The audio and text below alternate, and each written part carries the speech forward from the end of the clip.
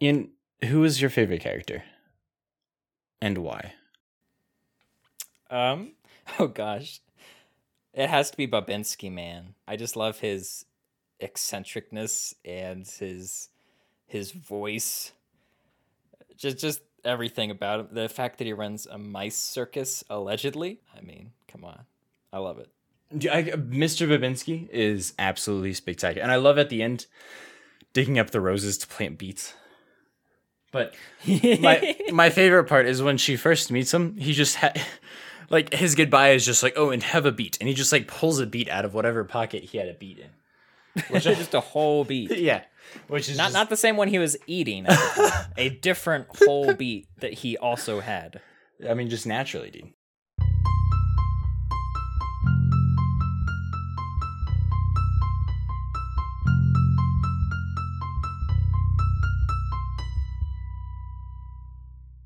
The mice asked me to give you message. The jumping mice? They are saying, do not go through little door. Do you know such a thing? The one behind the wallpaper? But it's all bricked up. Bah, so sorry. It's nothing.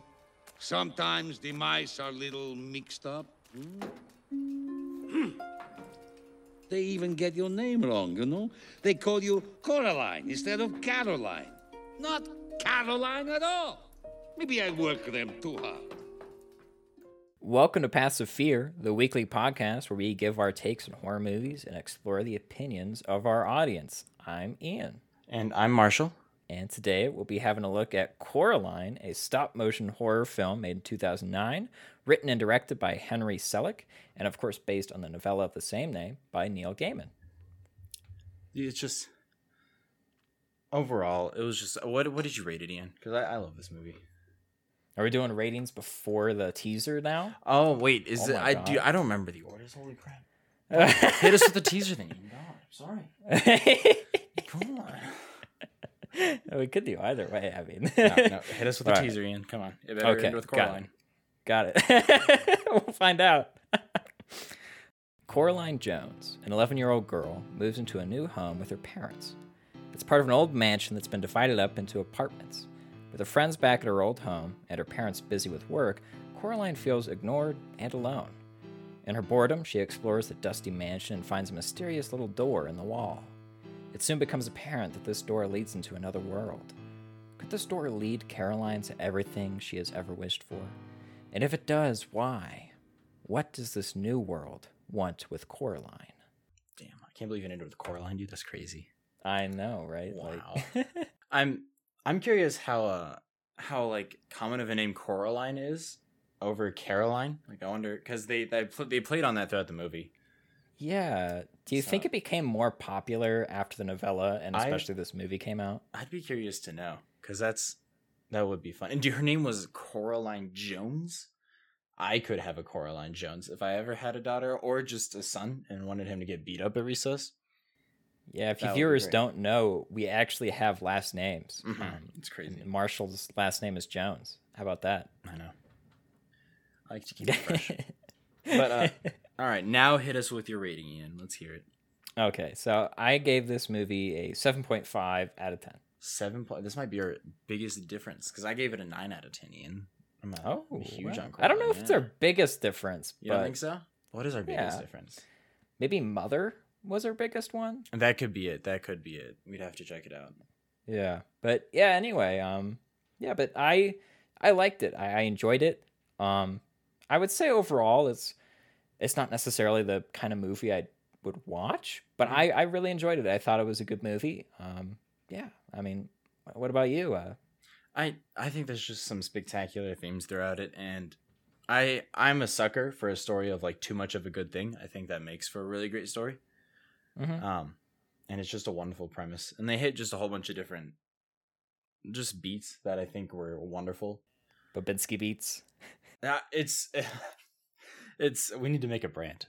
This would be perfect. But what I love is so we took a little bit of a break from like super scary horror and just went into kind of like because the other options were Frankenweenie and Paranorman, which also are not terrifying. Coraline is probably the scariest of the three.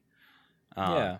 And it's what I love is that we can have these really terrifying stories within kind of a kid world in a way. Because this movie, I was up at night when I saw it as a kid. Like I was just like, oh God, no, please don't come for me, Miss Beldam. It was terrible. Yeah, totally. It is really cool to sort of. It kind of reminds you of those old tales that people would tell kids, so they'd scare them into not getting into trouble. Mm-hmm. And this definitely does that. It's able to be sort of a story that you would tell your kids. I think my mom read the novella to me when I was little, but it's still very creepy. And this movie does, and the creepiness is this movie. Like it's not sort of terrifying horror, No, or a jump scare horror, or anything like that. No, it's all about sort of creepy, dark horror from the perspective of a child, and that's pretty cool. I like to see that. And I was curious, did Coraline as a character, did she inspire Little Nightmares? I wonder, because the whole raincoat look is very similar to what we see in Little Nightmares. So I was wondering if there's any relation there, if there's any kind of inspiration. Yeah, the video game. Yeah. Yeah, it's interesting. It would be cool to see all the series and shows and everything where you have a main character in a yellow rain jacket. I wonder what the significance of that is, because I've seen that in other things as well. There's like yeah. It's and Dark as well. Oh, really? Okay.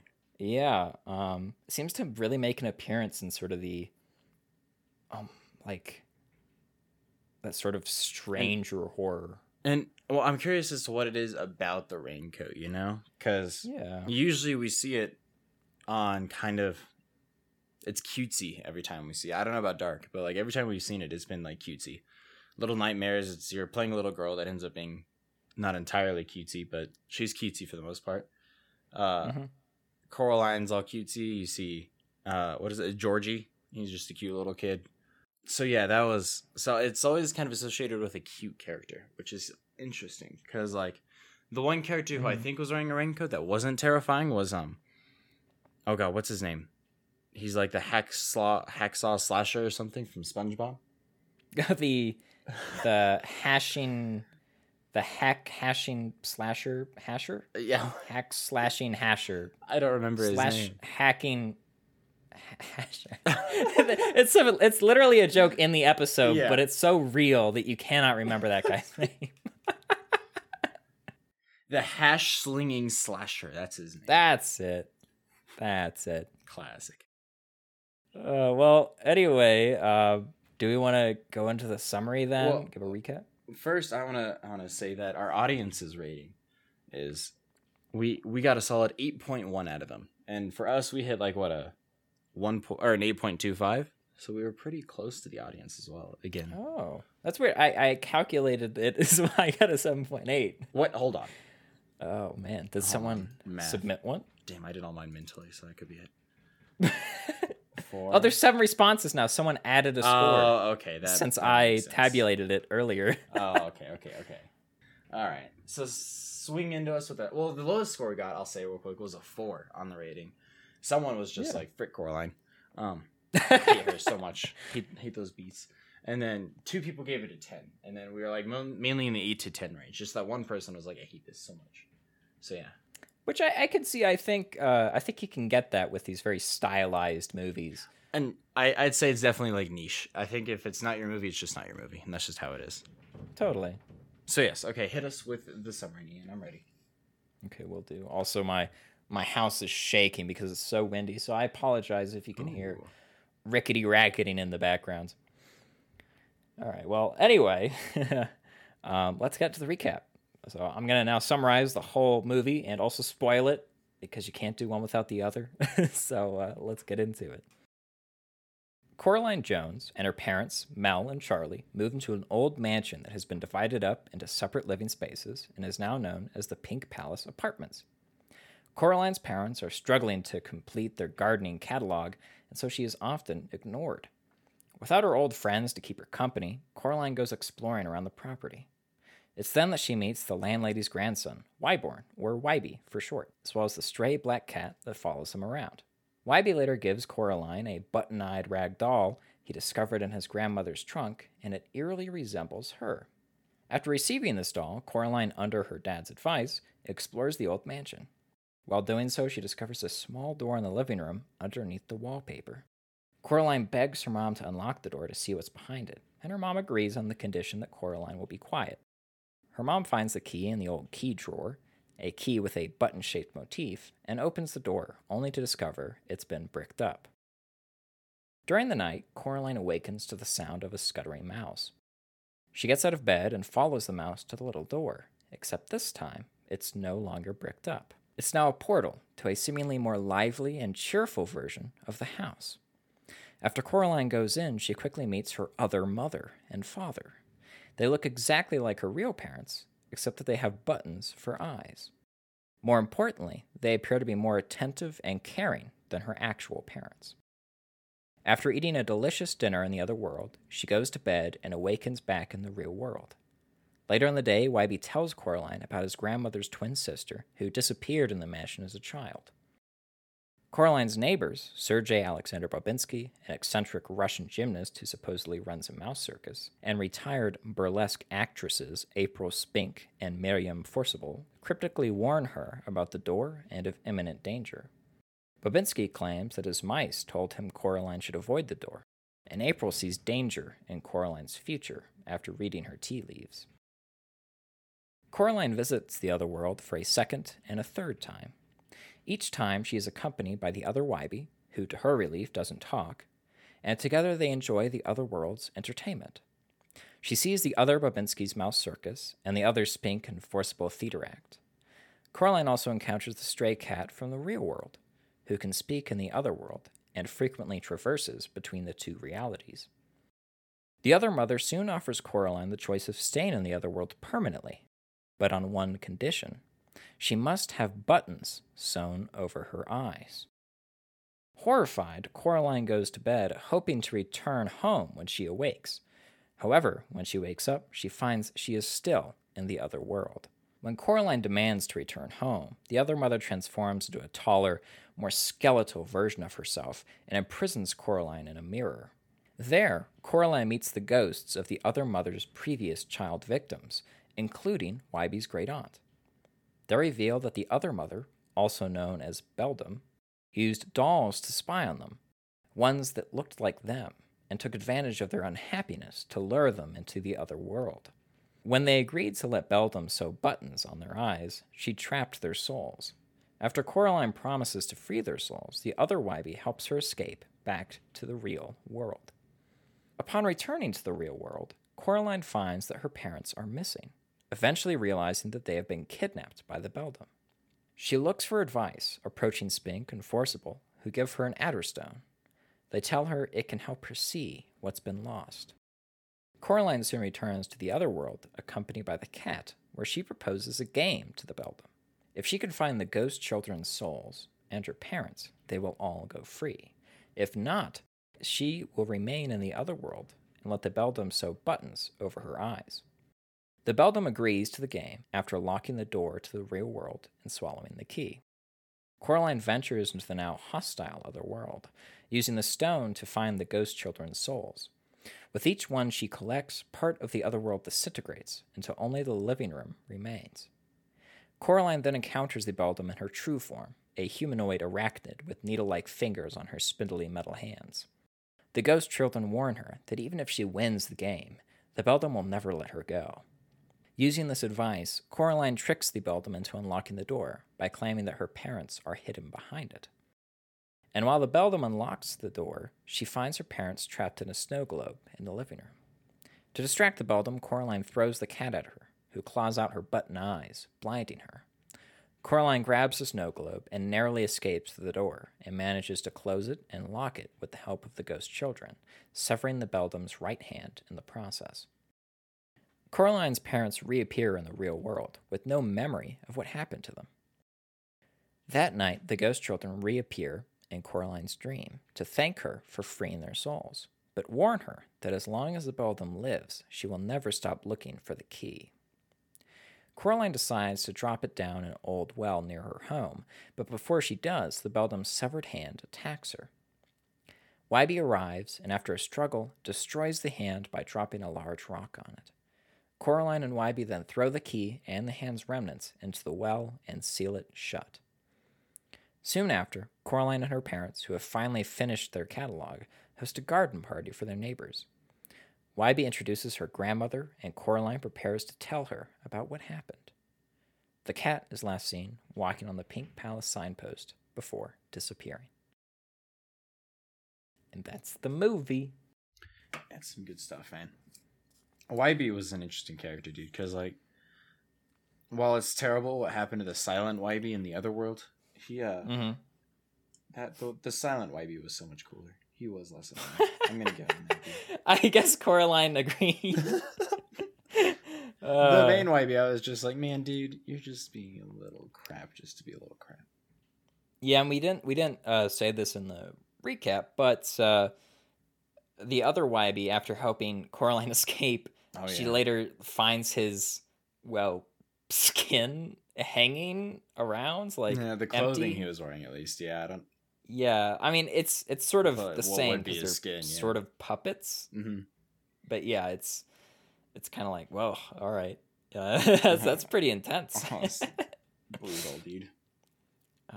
Yeah, I will say, Wybie, what he makes me think of is how this movie does mannerisms so well, because he's the character with the most of them, and that's where you can really see the movement of the stop motion animation, and it's just really well done. Things really appear very lively and creepy and weird because of the motion. 100%, yeah. One of the things that I remember making me grimace the most, which the movie really wasn't meant to make you, like, cringe or anything, but was when Bobinsky drops down on her and she has her shears. She, like, holds them up over her, and, like, Bobinski's about... He does a splits over it. He's about to just impale himself. And I was like, oh no, Bobinsky, why? I noticed that as well. Bobinsky hops down to tell her that what his mice told him about the door being dangerous, and he, like, hops over her, and he has really long spindly legs, and then he sort of, like, goes down, and his underparts are like an inch away from the shears that Coraline is holding. He doesn't even seem to notice. Yeah, he just has, like, he's the ideal body type right there. Unrealistic body goals for men. Oh, man. Yeah, really spindly legs and arms, and then a nice round gut. It was amazing. That's what we like to see. Overall, I also want to say that with the stop motion animation, it was really cool because I think it was computer generated when the other world was falling apart around Coraline. I think, like, as we saw it kind of, like, crumbling away and stuff, I think there was a good amount of computer animation in there as well, working with stop motion to kind of make that happen. And I think that was super well done.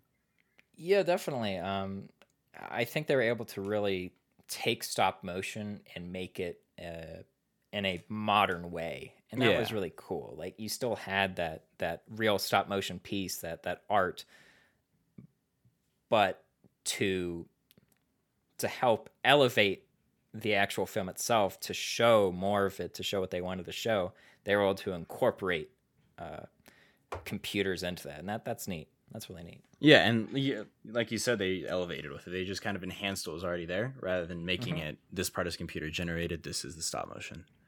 They used it in tandem just super well.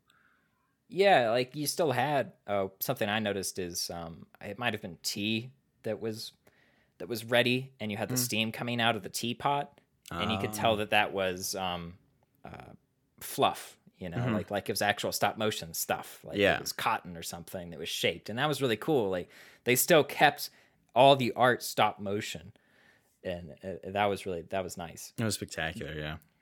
And stop motion does have, and you see this in Tim Burton movies, has a real ability to make things seem a little creepy because they're so lifelike, but they're not. So you're kind of getting to that, what do you call it? The unheimlich. Uncanny Valley? Yeah, uncanny. That's it. Yeah, they touch on, like, a weird area of Uncanny Valley which for anyone who doesn't know, that's just something looking almost human but not quite human, and we can tell it's off. It's why we get unsettled by when we see AI like robots speak, because like they're acting so human but they're not quite human. Yeah, and it is interesting that you say, it is a realm of uncanny, because it's not the sort of uncanny that you get when you watch Polar Express, right? Where you see all these kids are stop motion animated by Tom Hanks or whatever. You don't get that, but you do get this sort of eeriness, this creepiness to it, especially when you have the dark undertones there to support that. Mm-hmm. It's interesting because like every character doesn't, like, you see some that are more realistic looking, but the dad in particular, if you look at him, and I guess Mr. Bobinski is a great example as well, but there are characters that just look farther and farther from like what would actually be a human. Like if you were to translate them into a person with like Photoshop or something, it'd come out looking like that Bart Simpson, or like all his skin is all weird because it's his hair and stuff. They'd come out looking just freaky like that. And it's interesting because they filled a certain role by doing that, and they form, Scott McCloud addresses it a lot in Understanding Comics, they form kind of an icon that we can kind of fill our shoes in there, and we can kind of identify with that character more because of their general shape and general kind of appearance, rather than looking super specific. And they look unlifelike, that lets you fill that in their shoes. Yeah, and it's interesting how they use shape to make these characters, like with Wybie, of course, his mannerisms and also his shape, like where his neck protrudes outwards, sort of like Coraline's dad. You can see nervousness and sort of twitchiness. Oh, for sure.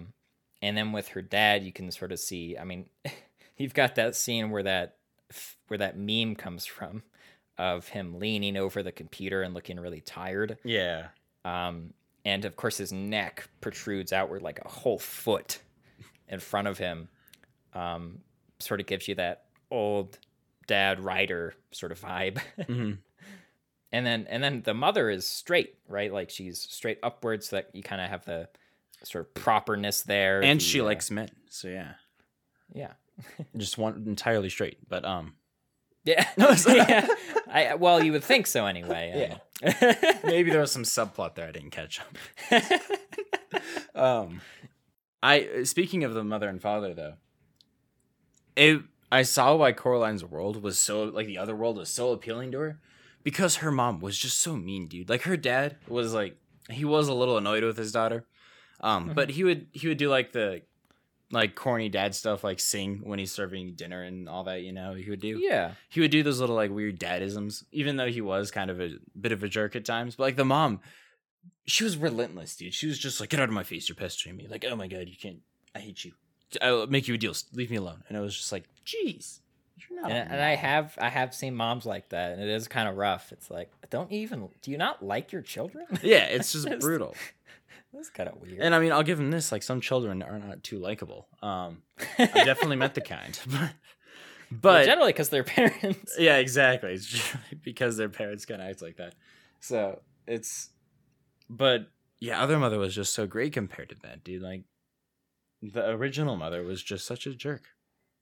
Yeah, and I think they definitely had to do that, and it's good that they did that, because otherwise you'd see this other mother with her button eyes and you'd be like, that's creepy, I'm not going in here. Whereas if, while it did sort of tip her off at first, like she was a little creeped out by it when she first saw it, a little scared, but then you had this really nice personality. She was making food for her, all this good mother stuff that she always wanted. She was paying attention to her. And so that really was able to win her over, because again, she was really lacking that at home. 100%. I think the mother not being likable at all in the original world, I think that's one of my few complaints of the movie, because it just gave her no reason to go back. When like her reason to go back was just like, I don't want buttons fries, which anyone would feel. But it would have been nice to see that her mom wasn't all bad, like the dad. He had some good behind him, even if he wasn't the greatest. But she was really just all bad. And like until the end when she's suddenly nice, and it's just like, why are you nice? Nothing changes for you. And they did do that somewhat. Where they did that was after they came back from the clothes store where her mother went buy her those gloves that Coraline wanted, she said she was going to go out and get some food and that Coraline could come with her and pick out something that she wanted. And of course, Coraline by that point was already annoyed because she wouldn't get her the gloves that she wanted. And her mother there, like, she doesn't seem overly annoyed. She seems kind of, like if she kind of regrets not getting the gloves for her, not being a little better. So I think that's where you get a little bit of, we can see that she could be a good mother, even if she's not. A little bit, maybe. Yeah, I didn't even really catch that feeling though. So I do think there could have been more, but that is a little bit of redemption. You're right. Yeah. So I agree. They could have done a little more there. One of the weirdly creepy things of this movie as well was what are the names? Spick Enforceable or something? Spink Enforceable? Yeah. So the full names is I have it. It's Marion here. Spink, right? So it's April Spink. April Spink. Miriam Possible. Miriam Possible. So Spink Enforceable. Dude, their dog collection is just so I can't imagine getting your dog stuffed. I've known people that do that, and it's just so scary. It is weird. I think that's where you get really uncanny. Like in real life, that would be incredibly uncanny. Exactly. I mean, I can hardly deal with. I think I'm a little more used to it. I can kind of deal with, a deer head on the wall, but even that, like if I look into its eyes too long, I'm a little yeah, exactly, shivery. That's weird. Yeah, like it's something that looks 100% lifelike, and to do that with something that you have such strong feelings attached to, it's just terrifying. Some people do it, and there's probably good reason behind it. Maybe it brings some kind of comfort to some people, but for me, that's just, and I think a lot of people, it's just not quite right. Yeah, I mean, I think especially because I would think most people agree that dogs are sort of like family members. They're not, I mean, I have to say they're not as important as my actual blood family members, but they're still really important. I love them a whole bunch. And I mean, when you have someone who you really love pass away, it's just, you would never think about continuing to have them in the living room. Like just there. That would just be really creepy. You won't be able to move on, really. They would always be there, but they won't be able to talk. And I don't know. It does not seem right to me. No, yeah, by no means. It's just so weird. So yeah, that was a really creepy part of the movie. That definitely gave you those creepy vibes. Yeah. Oh, jeez. And also, the movie did a really good job setting itself up, its themes, with its introduction. This movie actually had a sort of introduction sequence where you had what's revealed later to be the Beldam sewing up and creating dolls, or creating one specific doll, the Coraline's doll, and then sending it out this window, I guess, into the real world. And it was an interesting sequence where you had the doll being made, and I can't exactly describe why it was creepy, but just with like the way that the buttons were sewn on, and it was lifeless. Yeah. And there are all those angles. It gave me very much, I don't know if you've ever seen this movie, but 9. I don't think I have. It's a pretty great one. I'd say it falls into a similar realm as Coraline. It's probably a little scarier than Coraline, but it's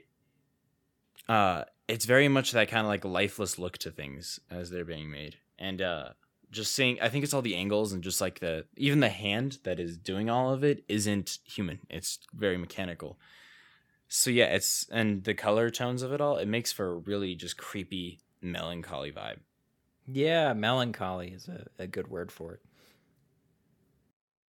I was curious, what do you think the Beldam's like? So we're introduced to, I've never heard of this, the Beldam. What is her like goal? Because like obviously her goal is like get kids' eyes, which apparently are like their soul in a manner. But like what drives her? What is her? Does she just do it for fun, or does a Beldam, whatever she is, have to do that to survive or something? Like what is her purpose? Well, I think we get a few clues to that. Of course, this is a big question of the movie, because the cat even says, I don't really know what she wants with you. Maybe she wants to love you and whatnot. I don't think that's it. personally. Not in a healthy way, at least. Yeah, I think the biggest clue that we get is the form that she takes on, and also when Coraline is trying to escape, that sort of last when they're all in the living room and she finds her parents and everything, the floor turns into this web and falls down, and then of course Bedlam by this point is this sort of metallic arachnid crawling on this web. So it really seems like that she's essentially this sort of spider, and she catches little kids with not so great lives in her web, and then she sucks the life force out of them. Mm-hmm. I would assume to nourish herself, and also maybe to entertain herself, because she likes playing games. So I think that she gets enjoyment out of sort of luring people in, luring kids in, and then destroying them. I think that sounds pretty feasible to me. I like that. I like looking at her form to find that. That is really smart to do. Wybie was really interesting to me, because the first time we see him, he's got this like weird mask on that like swaps between kinds of visions, I guess, or like different magnifications. And then he's got like this weird mask later. He seems very like oddly tech oriented. Yeah. He has like some kind of like gas powered electric bike or something. I'd be curious to know more about Wybie and like why we don't question that too much, but like for a kid his age to do all that, he must have a lot of time on his hands. Yeah, and, well, I guess we have to talk about the fact of why he's named what he is, because his full name is Wyborn. Yeah. And I mean, is it just me, or does that sound kind of like, why were you born? No, I agree. That is harsh. So I feel like he has a disciplinarian guardian at the very best. Well, he stays with his grandma, so I wonder what's up with his parents. Where are they? Yeah, so I mean, I guess that's where his name comes from, and they must have left him with his grandmother. Yeah, maybe. So yeah, I mean, there's an interesting backstory there with Wybie, and why he has his mannerisms and his personality, and why it seems his only friend is a stray cat, and that he's very nervous around Coraline. And like even the shortening of the name is so harsh. YB, like YB here or something. It's just he's got a rough go of it with the naming. Yeah, definitely. So definitely a story behind that one. I looked into it some because I didn't remember the movie too well. The well that we're first introduced to, where she meets YB for the first time, that she's trying to find with her dowsing rod that ends up being poison ivy, or poison oak. But she goes to it, and it's like this ring of mushrooms around it, which reminded me of two things. Because one, mushrooms often pop up where they normally wouldn't if a body is buried there, because it changes like kind of the composition of the soil and makes it really appealing to fungi. And secondly, they're in that circular shape, which is indicative of a fairy ring, which is almost kind of the premise from what I found of fairy ring like folklore. The premise of Coraline, the idea behind it is kind of the Lotus Hotel in Percy Jackson. You go there and you get caught up dancing with these fairies, and it doesn't seem like much time has passed to you, but like in reality it's years and years, and to get out of it, someone outside of the fairy ring has to pull you out. That's interesting. And so I was wondering if they were alluding to that at all, because that is just a great illusion. If they were really just using it to like point out where the well is and they thought that was a good way to do it, I'd want to hear the creators like kind of take on that mushroom ring that they made, because it clearly wasn't for nothing. That's actually really interesting. I definitely did not read that deep into it. Yeah, you could definitely say that there's something there.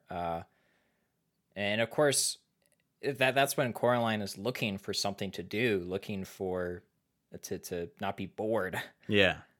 And she's looking for a well. I don't exactly know why she's looking for a well, but she's trying to be adventurous. And I guess she finds a fairy ring, as she does in the movie with the beldam. And it's also interesting because, of course, later in the movie, YB almost falls into the well. He falls into it, and then Coraline pulls him out because they're being attacked by the Beldam's hand. So yeah, that would be that'd be really cool to know what's behind that. If there's a lot of symbolism there. Yeah, I wonder if they're like, that's a fairy ring, and there's a whole lot of this, and we got like Norwegian folklore and whatever, or if they're really just like, no, we needed to show where the well was. That was a good way of doing it. Cool though. I also want to talk about, we have these characters in the other world that aren't Mother. They're created. So you have the father, and he takes on this personality of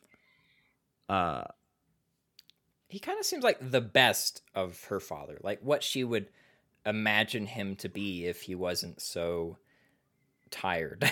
Yeah, kind of. But more than that, what he does is he clearly actually cares for her to an extent, and he acknowledges his reliance on Mother, and like he was created by Mother, like she is his creator. And like the other YB clearly he's not happy being there in the slightest. He's created by her. He wouldn't have life without her, but he's so unhappy with it. Nonetheless, the rats, they are just happy to serve.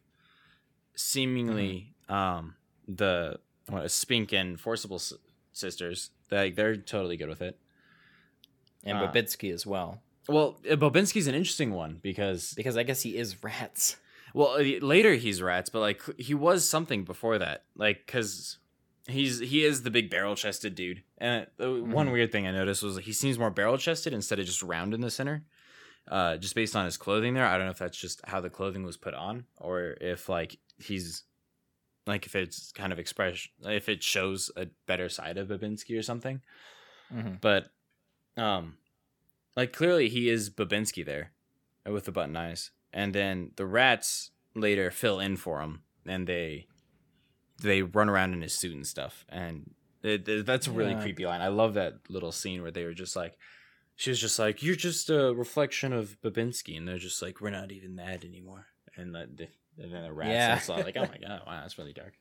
And then, but that was, so like, I feel like almost backstory to that is like that Babinski was like, sorry, I'm not doing this anymore. I can't like mess with her anymore. And so she was like, that's it. Rats take his place. Go do your thing. Babinski, you're out.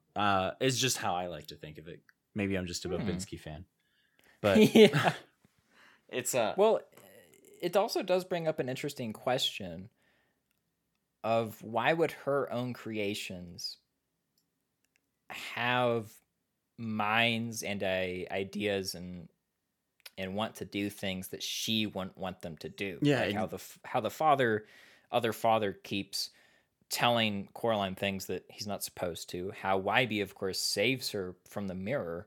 Why would they do that if they're her creations? Exactly. Like, does she not have entire control over her creations? Are they still kind of related to their other side, more or less?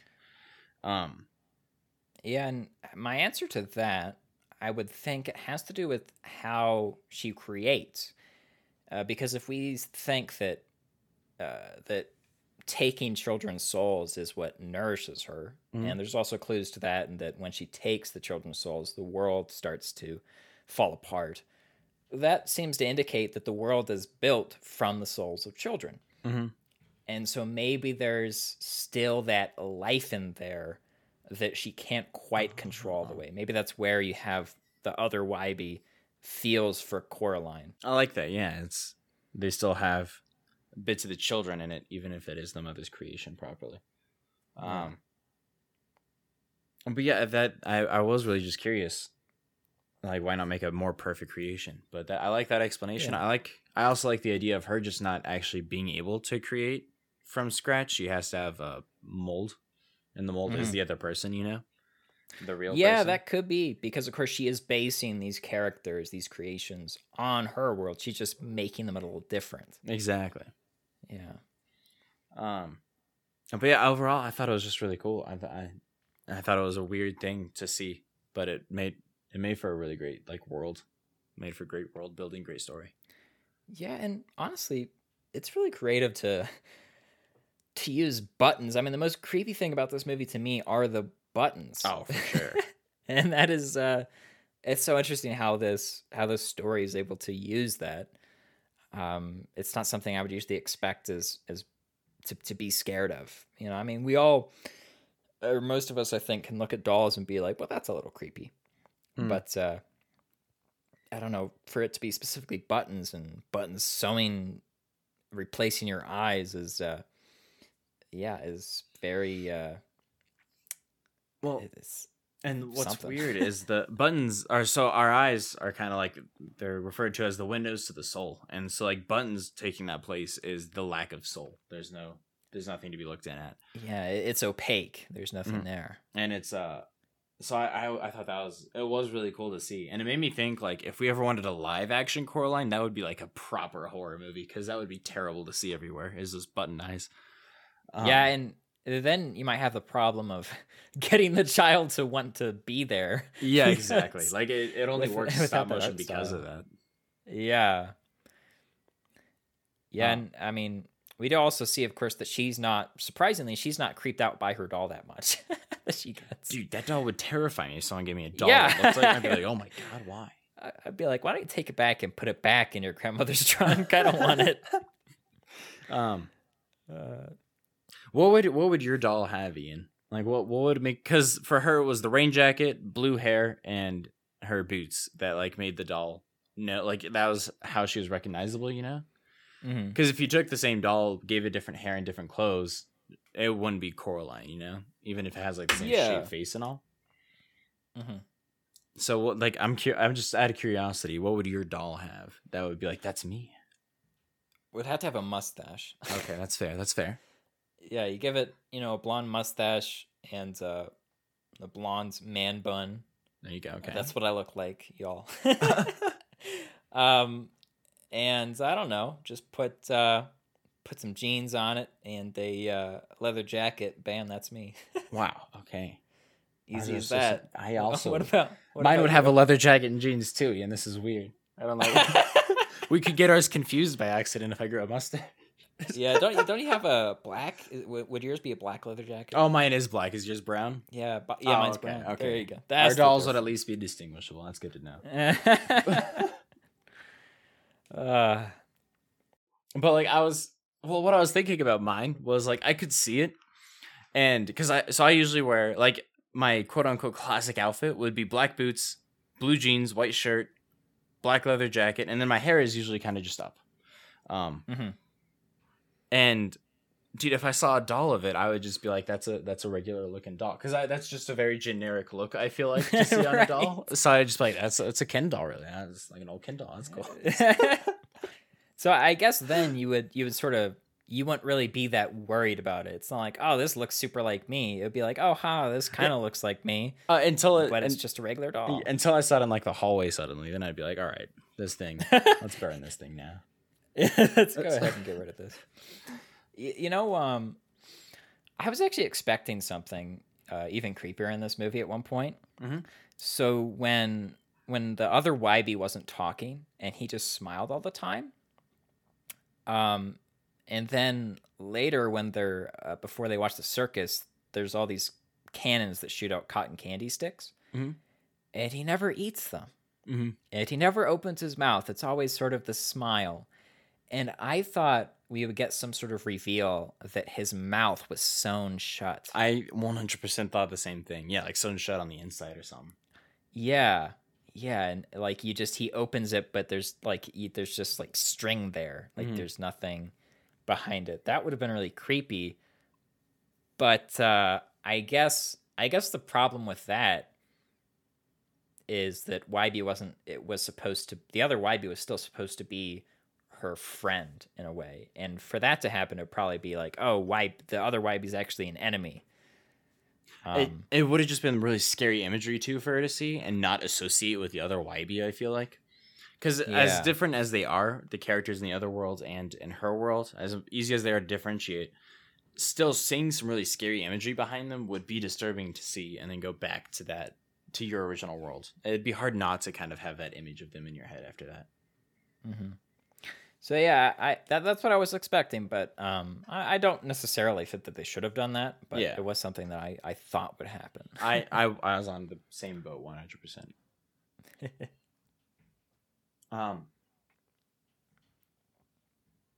Last thing, dude, the cat was so smooth. What a smooth cat. What a cool cat. Yeah, and wasn't he voiced by that guy who's, I mean, he's been in like a million things, but like the villain from Breaking Bad. Oh, was he That really?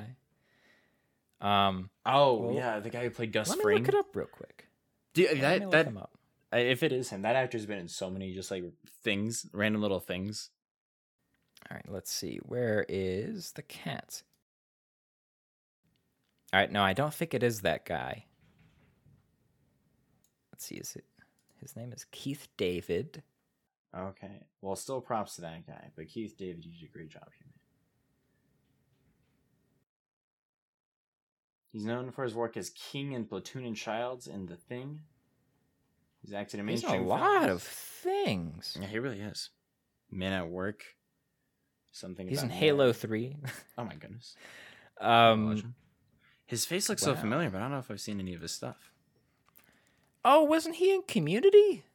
Was he? This man's in Community, isn't he? In the later seasons? Yeah, he is. He's Elroy Peteshnik. That's right. Of course. Yeah, so there you go. Yeah, Strong he's comedic character. yeah, and he's voiced a lot of things. He's been around for a long while. And yeah, he was a good voice for the cat. Yeah, he was just so smooth, and I was just like, man, cat. You could tell me anything, and I'd be like, yeah, you got to figure it out, cat. Yeah. Oh, and I thought it was funny, of course, because Coraline throws the cat at Bedlam, and I'm like, Oh, yeah. wow, okay. I see how you just turn around to betray your cat friend. I was 100% And then they like, bring it up. I was like, And then they they didn't bring it up discuss this, later. did they? Yeah. Yeah, and then they bring it up later, of course, where the cat, where she's like, "Sorry for throwing you at the Bedlam, by the way." I'm glad that they brought it up. Otherwise, it would have just been like, "Wow, she really just got away with throwing the cat." I don't know. It was crazy. But yeah, I 100% thought I looked at my phone or something and just must have missed when she said, like, I'm going to throw you at the Bedlam. Because Yeah. I was Here's so the plan. shocked. Yeah. I'll like just see her whisper in his ear or something first. Something. But nope, she just picked him up. chucks him over there. It's like, wow. Okay, girl. Every man for himself, I see. Do what you gotta do. Yeah. Holy crap. Uh, Well, are there any last words you want to say, Ian? Or before we go on to our Yeah. surveys? Well, I guess I'll just say that this is a good movie. I like the style, the characters. Yeah, it's some good creepy stuff. I think it's also one of those movies where you could watch it with kids. I think it is rated PG. Maybe, but be aware of the kind of kid that you're letting watch. Exactly. Yeah, don't let me watch it when I was a kid. The kind that would stay up till 5 a.m. because of Other Mother or something. Yep. But otherwise, yeah, it's a really solid horror movie, I gotta say, and it's got a unique story. I mean, unique in a lot of ways, but also, like you said, too much of a good thing sort of theme, and yeah, it's good. I like it. I enjoy it, yeah. Speaking of how scary it is, our audience, we asked on a scale of 1 to 10 how creepy did you find the movie? We got 2 5s, a 6, and 4 7s, dude. They were, which a 7's pretty all right. Like especially for a movie that is appropriate for kids, a 7 is pretty solid to get. Definitely. So people did find it pretty creepy. So we're not alone in that. And I mean, hit you with the fat paths of fear question. Are you ready, Ian? So Yes. this time it wasn't what scared you the most necessarily. It was what was the creepiest aspect, because the movie wasn't really supposed to scare you. It was supposed to creep you out more than anything. Yeah, exactly. Which I think is fair. I think that was good to put on there. So, between the love of Other Mother turning to a desperate obsession, the idea of buttons being sewn over one's eyes, the imitation of one's parents by overly friendly imposters, or the mutation and decay of Other Mother's creations. Yeah, which is the creepiest between all those. My guess is that our audience thought that the buttons being sewn over eyes was the creepiest one. Interesting. Okay. Was that the creepiest one for you? I would say so, yeah. That's the creepiest one for me. Like, just the idea. Because, like, the father even says at that dinner table, before, like, when they're offering the eyes to her, he says, like, it's so sharp, it's not even going to hurt. And other mother has to, like, shut him up. And she's like, God damn, you talk too much.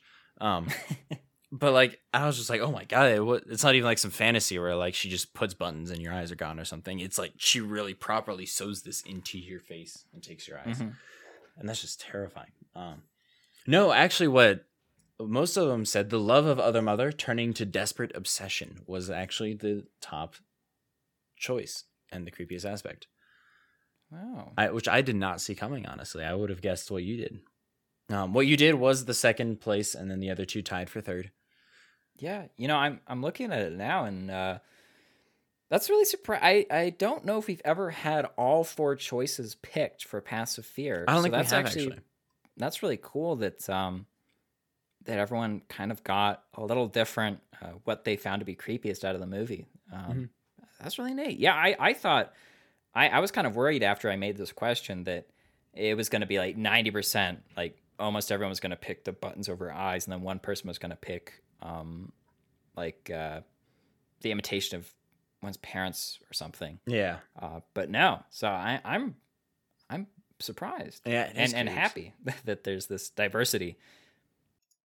No, I think it made for a great time. We our kind of scenario question was, so imagine you find a passage to another world that only you can see. You can't make out much from the entrance, but it doesn't seem imminently dangerous. Do you go in? Do you tell anybody else? Why or why not? How about you, Ian? Do you go in? Do you take the chance? Do you go into the Narnia realm? I mean, how do you prevent yourself?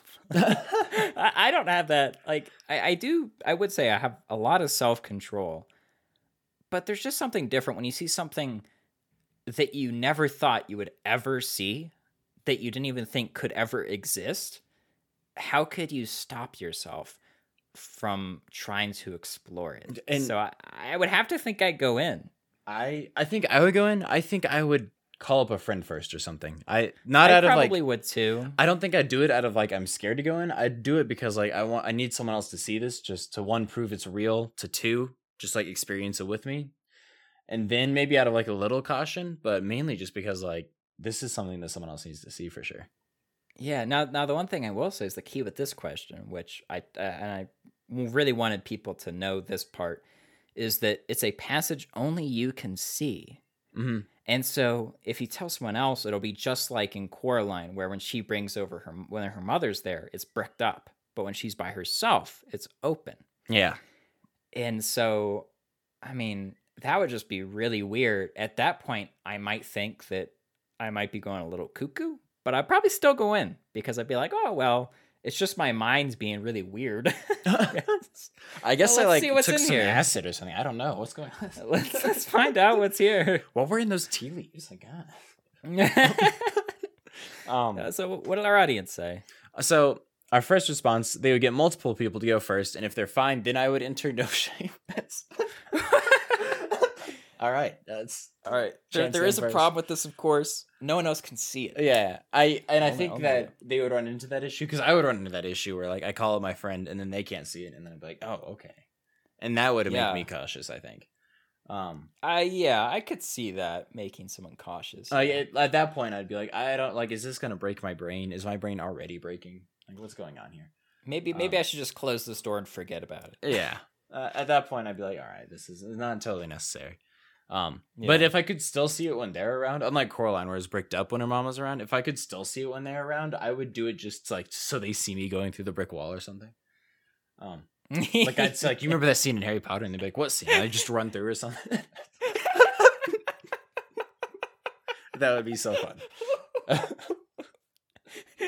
You remember that scene in Harry Potter? That would just be great. That'd just be the best break you could do with someone, man. Oh man, that's amazing. And the next person, so they said, yep, I would also tell other people, but they'd probably think I was crazy like YB did. I would do it because secret passages are cool AF, especially if it's in my house. I just think it would be cool.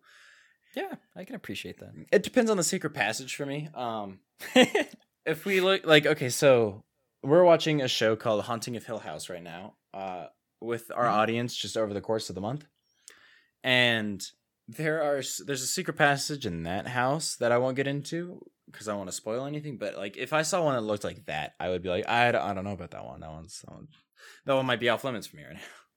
I guess if you see like some cryptic demonic writing over it, you're like, well, maybe not. Yeah, exactly. Like if like Coraline's, it was lit up and it was all kind of like iridescent looking. I was like, all right, I'm about it. But yeah, if it was like covered in spider webs or something, I'm like, okay, not huge on that one. Well, let me vacuum this up. Another one says, I'd probably go in if it wasn't a tiny passage because claustrophobia, and they would definitely tell their friends about it and try to show them if I could. So we're finding that everyone wants to tell their friends.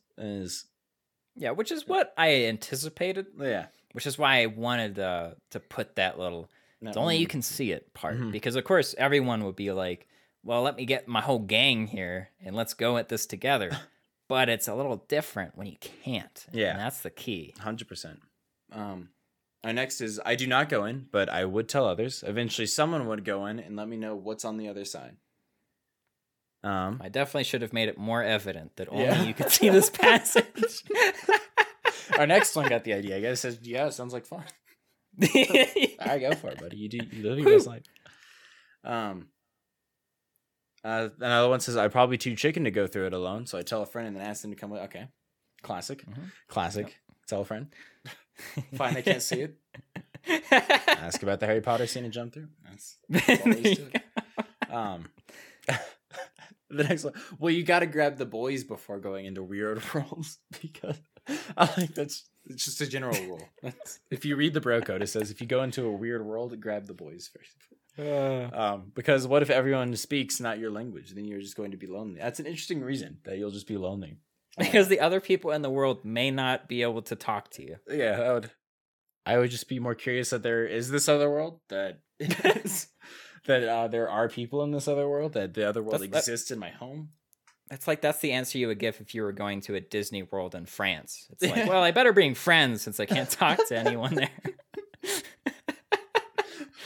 That's so true. But yeah, it's just overall interesting answers. No one said if they would tell anyone else. I guess because most people grab their friend. If I did go through alone, I wouldn't tell anyone because it'd just be so fun to come back and be like, hey, look at this. I did this thing. But then like that would also just be the coolest disappearance story. It was just like I saw him go into the basement. He just never came out. Yeah, like you go into the basement, you know, you can totally trick your friends with it. Like you go in there and then like later you just come out and after someone's already looked there for you. Oh yeah. Just the perfect you were hide in and there? seek spot. Yeah. They're just thinking you're Spider-Man. You're somehow like attached to the ceiling or something. Dude, I've always wanted to do that in hide and seek. I wanted to just like get plungers or something, just stick to the ceiling and see if no one saw me. That would be great. Or just have someone duct tape me up there. I think you could do it if you have to have walls that are very close. To like hold yourself up there if you don't have anything else to hold you up there. But you could do it, and that would be really cool. Although, if you're holding yourself up there, you're probably like grunting. Yeah, it would be really awkward if like you fell behind them or something, or even just on top of them as they went under. Yes. It's like, well, I guess you found me.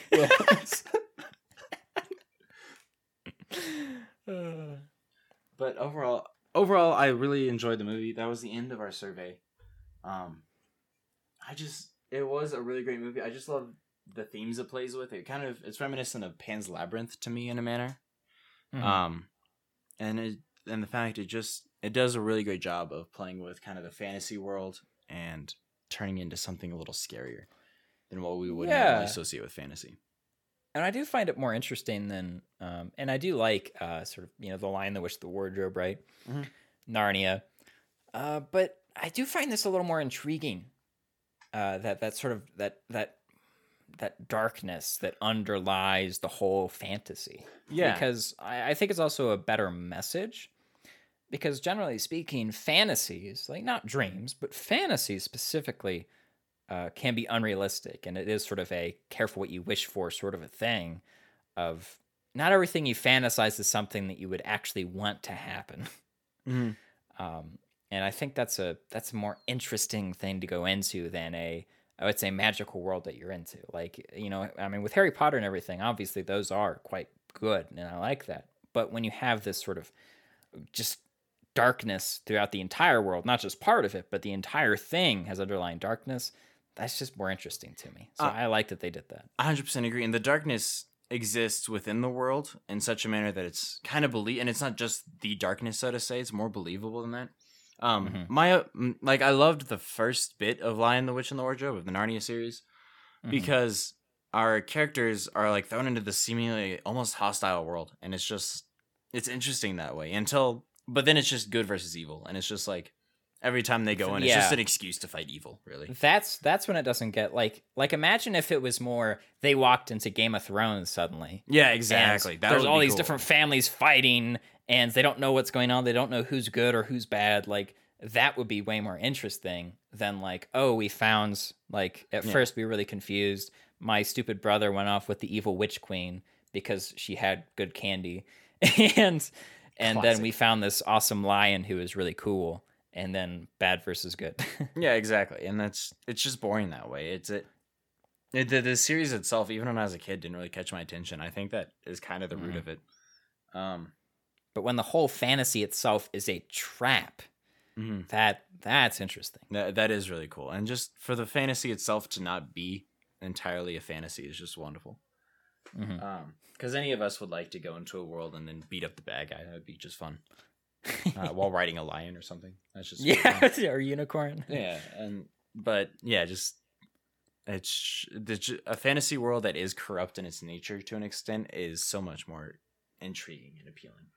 Yeah, I always love the sort of corruption aspect. The H.P. Lovecraftian sort of thing is awesome. Just the creeping corruption. It's cool stuff. This isn't quite that, but still has that really creepy themes, element. Yeah, and honestly, like reading about the Beldam would be something I'd almost expect in Lovecraft. You know, she just wouldn't be like a spider; she'd be like a giant tentacle thing that like slaps you around or something. Yeah, slaps you around. Yeah, exactly. Although I will say I loved her design, because of course she sewed dolls, right? So she was essentially made out of needles. And that was pretty cool design there. It was, yes. And I think I don't have any more to say. Overall, good movie. Definitely recommend. Any last words you got, Ian? You know, I recommend this movie, but not quite as much as Marshall does. Yeah, I'd say that's fair based on our ratings. So yeah, we'll catch y'all on the next one. Thank you for stopping by. Make sure we have a Twitch stream that we stream on every Wednesday and Saturday. And do you want to tell them about the movie night, Ian? Yeah, and we got a movie night every Friday at 7 p.m. Mountain Standard Time. We're always in the Mountain Standard Time. And if you would like to be a part of our audience, you know, if you'd like to participate, if you'd like to help choose the movies we watch and watch them with us and answer the questionnaires, then please click on that Discord link in this episode's description. And I think that's all we got for y'all. Thank you so much for stopping by. Yeah, thanks for listening. Audible.